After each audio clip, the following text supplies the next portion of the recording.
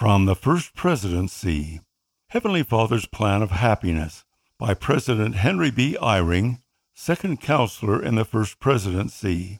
Heavenly Father loves you. You are His child. He gave you Jesus Christ as your Savior.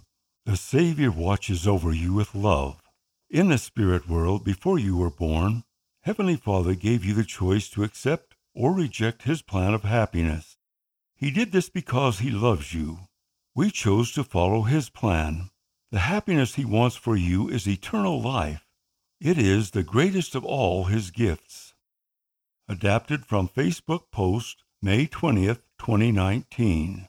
Pray to your Heavenly Father night and morning.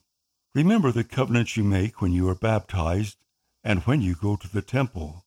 Then you will have the happiness Heavenly Father wants for you. President Henry B. Eyring.